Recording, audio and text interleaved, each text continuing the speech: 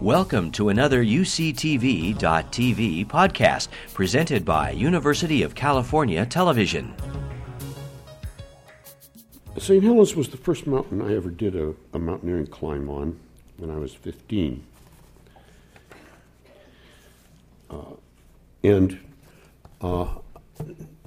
I was a natural animist even then.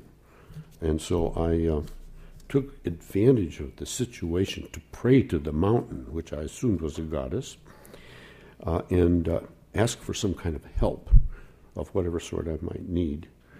And then the next morning, down by Spirit Lake, the Forest Service had newspapers pinned up on the wall of their bulletin board, and there were the Portland Oregonian, 2 or 3 days late because it takes a while to drive there, big article on dropping the atomic bomb on Hiroshima, and photographs from the air and comments on it, and I was sort of horrified. So I swore my little vow that by the beautiful form of Mount St. Helens, I would resist the use and spread of nuclear weapons for my life.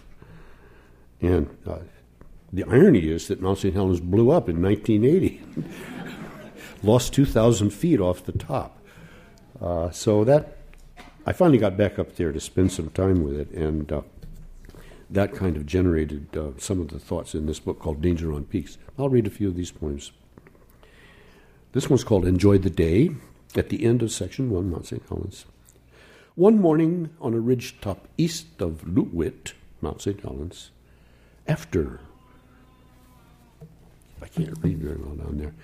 After camp stove coffee, looking at that youthful old volcano, breathing steam and sulfur, sunrise lava, bowls of snow, went up behind a mountain hemlock, asked my old advisors where they lay, what's going on?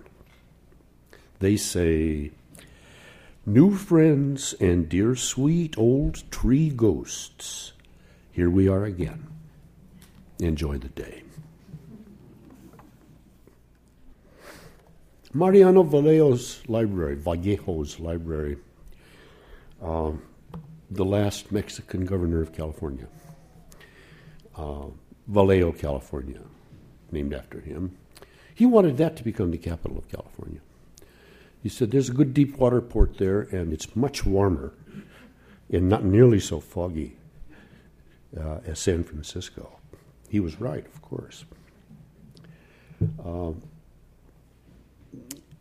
He really cast his energy with the Yankees, and he was a kind of a Enlightenment person who had gotten lots of books via British and Spanish ships, sailing ships that came every 4 or 5 months. A ship would come into San Francisco Bay or into Monterey Bay, and he built up quite a library. And he was reading Rousseau, Voltaire.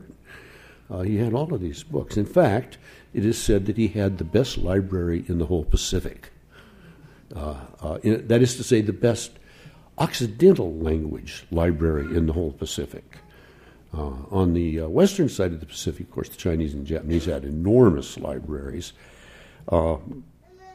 People might not be aware of what is said about the Chinese books and publishing, which was that there were more books in print in Chinese as late as the year 1800 than all the other languages of the world combined. So Vallejo did have this wonderful library, which he moved eventually to his new house in Napa. A remnant of that is still there, but his original house, what they called the Big Casa, burned down, and he lost the whole library. That's only part of what this is about. Mariano Vallejo's library. Mariano Vallejo's library was the best in the Eastern Pacific. He was reading Rousseau, Voltaire, some bought from the ship Leonore. The Yankees arrived. He welcomed them. Though they drove off, his horses and cattle. And then one year the casa, books and all, burned to the ground. The old adobe east of the Petaluma River still stands. Silvery sheds in the pasture once were chicken coops there. The new box mansions march up the slope. At my sister's empty shells book party, some retired chicken growers walked in cuddling favorite birds. Vallejo taught wine-growing tricks to Charles Krug and Agustin Harasti. The vineyards now are everywhere. But the anarchist egg growers are gone. The bed of the bay, all shallowed by mining, pre-Ice Age Sierra dry riverbeds, upturned for gold, and the stream gravel washed off by hoses, and swept down to the valley in floods. Farmers lost patience.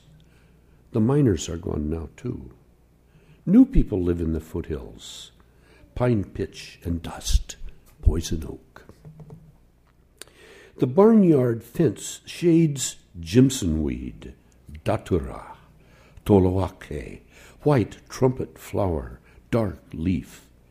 The old ones from the world before taught care. Whoever's here, whatever language, race, or century, be aware. That plant can scour your mind. Put all your books behind.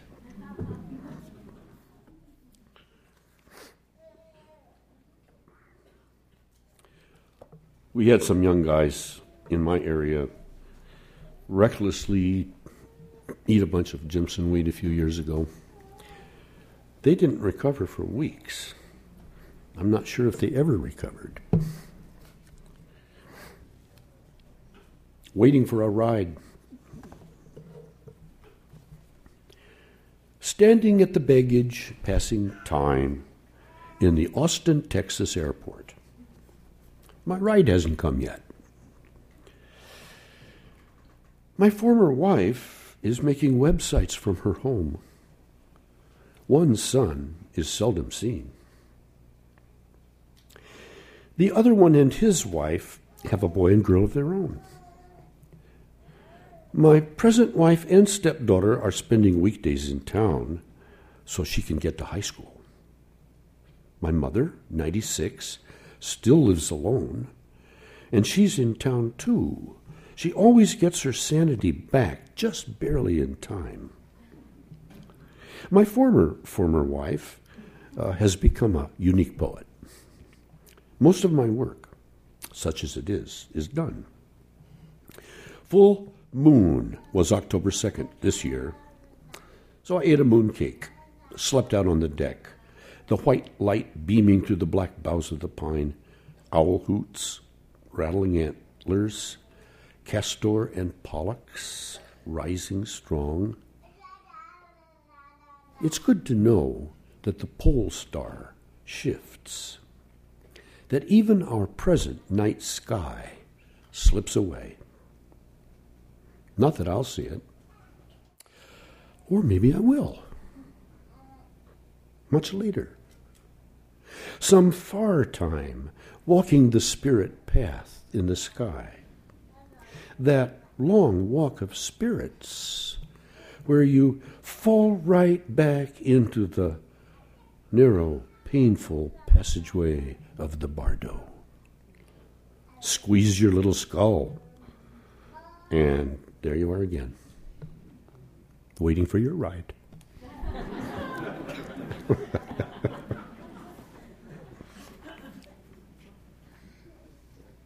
Dr. Coyote, when he had a problem, took a on the grass. He asked his turds where they lay what to do. They gave him good advice. He'd say, "That's just what I thought too," and do it, and go his way. One thing I worked on in this series of poems was exploring the form called haibun, the Japanese combination of a traditional Japanese poetic combination of a block of narrative prose, a small block of narrative prose, and then a haiku. It's a remarkable form. Of course, the most famous haibun that we know of in the West is Basho's Oku no Hosomichi, the narrow trails of the backcountry. That's only about 35 pages long, which was written as an account. It was the account, ultimately that he kept, of a 6-month walking journey from the Tokyo area northward, then crossing west over the mountain ranges to the Japan Sea coast, walking all the way back down the Japan Sea coast, and then going back over the mountains again to his little hermitage on the outskirts of Tokyo, which was called Basho. Basho means a banana plant. And Basho is called Basho because he had a banana plant at his cottage.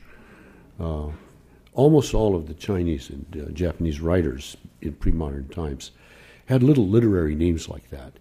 And nobody, refers to them by their family names. I would have to really do a little research to know what Basho's actual family name was. The Zen priests and Zen monks, all the Buddhist priests and monks, whatever school, they all have different names. We have this current tradition in Occidental culture the last few thousand years of getting your name and keeping it your whole life. And there are a lot of cultures where you end up with 5 or 6 different names, and the name that you were first given nobody would ever use. So it's just a comment on differences that may or may not matter. I've never considered myself a haiku poet. I don't think that I have written what I would accept as haiku more than 3 or 4 times, because haiku has a very specific aesthetic. It isn't a matter of counting syllables. It's a matter of the sensibility and the way things are presented that make a haiku. But I won a prize in Japan for being an international haiku poet. And they dragged me there kicking and screaming all the way. As I said, but I don't write haiku. And, the Japanese are wonderful. They said, well, we know that, but... They said, but the rest of the world doesn't. So they were very nice to me. So these are prose plus a little short poem. This is called One Day in Late Summer. One day in late summer, in the early 90s, I had lunch with my old friend Jack Hogan, ex-Longshore Union worker and activist of San Francisco, at a restaurant in my small Sierra town. The owner had recently bought and torn down the adjoining brick building, which had been, in its time, a second-hand bookstore. 3 R's, run by a puckish ex-professor. Our lunch table in the patio was right where his counter had been. I bought many books from him. Jack was married to my sister once. We all hung out in North Beach back in the 50s, but now he lives in Mexico. This present moment that lives on to become long ago.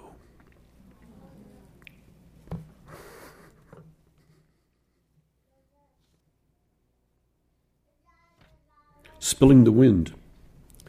This is out of the Cosumnes River Reserve, south of Sacramento. It's a great place for all kinds of waterfowl, and sandhill cranes come in there too, although not in such numbers as they do over near Walnut Grove.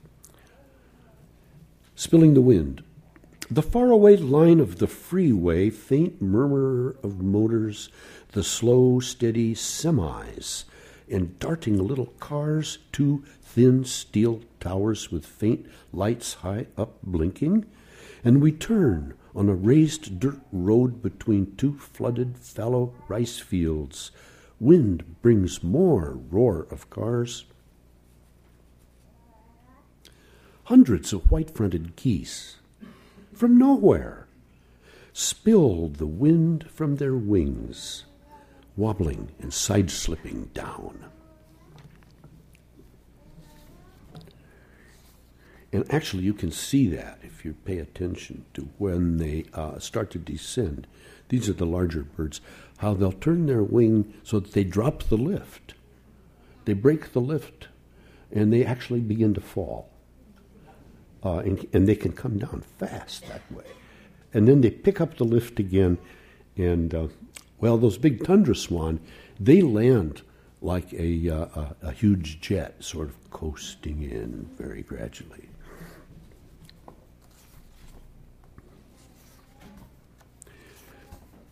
My sister Thea Lowry, who lived in Novato in the Petaluma area, did write a book about the whole Petaluma, California area chicken business. It took her 10 years working on that. It was really a labor of love. And the book was published, and then she was killed by a totally surprise automobile accident, driving down the 101 to a meeting of the grand jury, which she was on, Marin County Grand Jury. But she was such a nervy person all her life, with horses, with airplanes, with men, with women, with everything.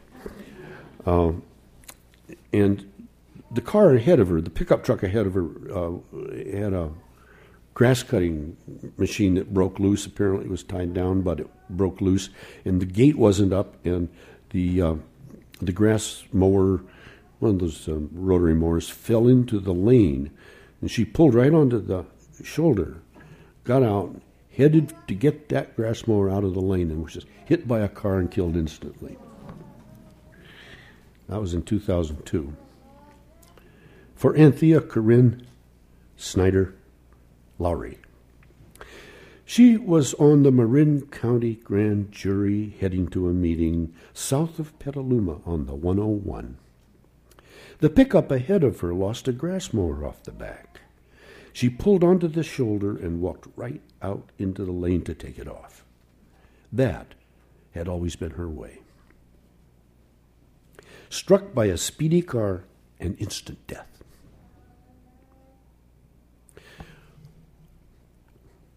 White egrets standing there, always standing there at the crossing on the Petaluma River. Giovanni Singleton said to me earlier, "Well, you're used to breaking conventions." And I said, "Only when I need to," which sometimes is rather frequent. I'm going to read now several very recent poems. Siberian Outpost. This is an esoteric location that only backpackers would ever know about. Going south of Mount Whitney as the Sierra high country gradually, really rather swiftly, begins to descend, but you're still at 10 or 11,000 feet. The Pacific Crest Trail winds across a virtual desert at the 10,000-foot level to an area that is known on the maps and to backpackers as Siberian Outpost. In a huge foxtail pine, open foxtail pine forest that sweeps all along the edge of that.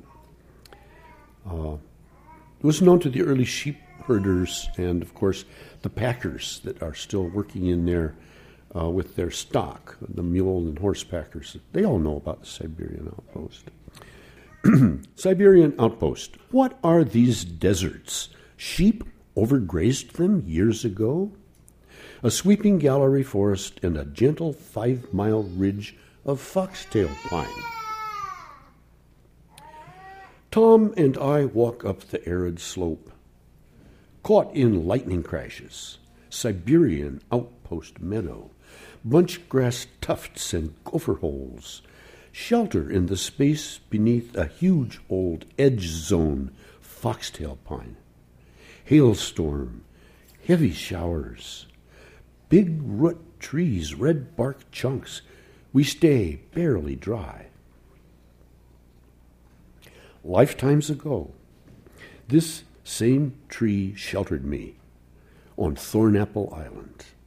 I was a junior bodhisattva then, named No More Tricks.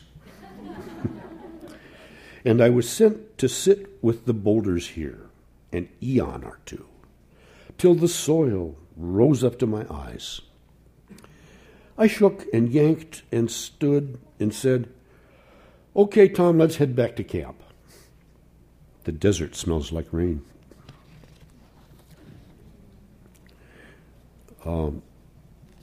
Stories in the Night. 2 more poems. Stories in the Night. California, native California, only had storytelling in the wintertime. They didn't tell stories in the summer. But they had a very, very rich body of oral literature to entertain themselves and to entertain and raise the young people with. And so you're not supposed to read coyote tales or anything like that at all in the summer, only in the winter. Stories in the Night. Yesterday I was working most of the day with a breakdown in the system. Main generator, backup generator, an old phased-out generator number 3. The battery array, the big trace inverter, they had all stopped. Cold, early morning in the dark. Solar panels always work, but there's no sun. Back to the old days, kerosene lamps and wood stoves, always there. The big green Onan, fueled by propane, wouldn't start. One time turned out there was a clogged air cleaner. Oil drops blow back up from deep inside. Try to remember, machinery can always be fixed. But be ready to give up the plans that were made for the day. Go back to the manual. Call up friends who know more. Make some tea. Relax with your tools and your problems. Start enjoying the day. First 15 years we lived here, it was kerosene lamps. Heavy tile roof in the shade of a huge pre-contact oak.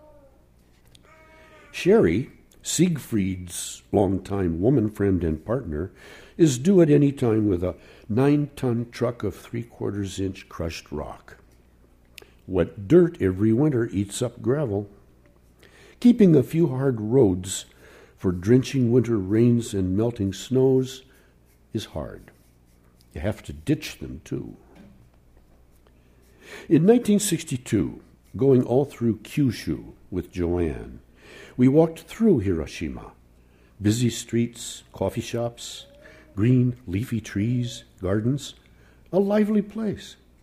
But at Mount Aso, the caldera in the center of the island, the crater 30 miles across, saw sightseers from Nagasaki with that twisted, shiny, scarred, burned face of survivors. And then read Barefoot Gen, 2 volumes in English, the book-length graphic tale of Hiroshima. What got me about the bomb was too much power. And then temptation comes to be the first, to be the superpower of the world. We must change our course around, or there we head. I could never be a Muslim, a Christian, or a Jew, because the 10 Commandments fall short of moral rigor. The Bible's "shalt not kill" leaves out the other realms of life. How could that be? What sort of world did they think this was? With no account for all the wriggling feelers and the little fins, the spines, the slimy necks, eyes shining in the night, paw prints in the snow. Sure, we have to eat, but still, at least say thanks. And that other thing, can't have no other God before me, like profound anxiety of power and jealousy and envy. What sort of God is that? Worrying all the time. Plenty of little gods are waiting to begin their practice and learn just who they are. In North India, 4th century A.D., some Buddhist teacher lady said, "That god called Yahweh to the West, he's really something. But too bad. He has this nutty thing that he's the creator of the world." A delusion that could really set you back.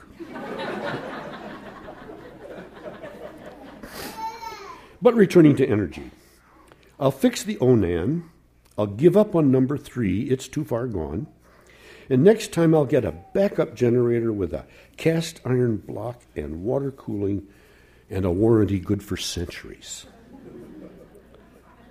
Put in a bunch of more solar panels for the sun. The old-time people here in warm earth lodges 30 feet across burned pitchy pine wood slivers for their candles. Snow after snow for all the centuries before. Lodge fire light, and pitchy slivers burning. Don't need much light for stories in the night.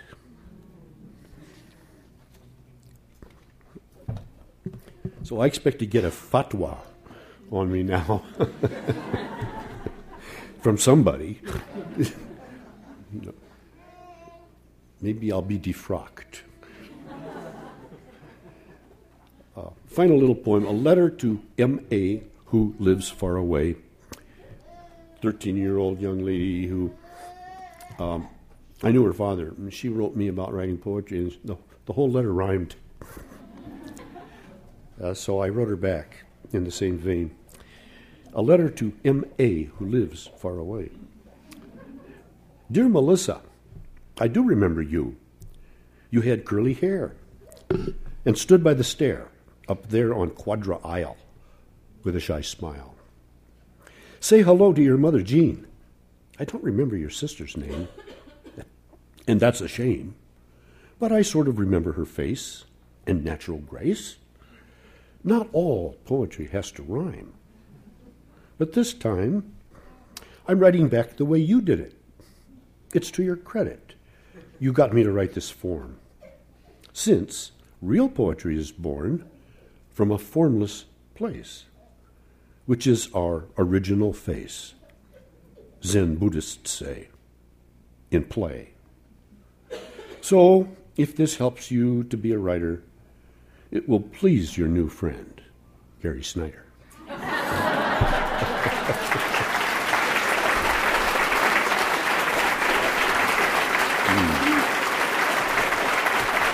Thank you.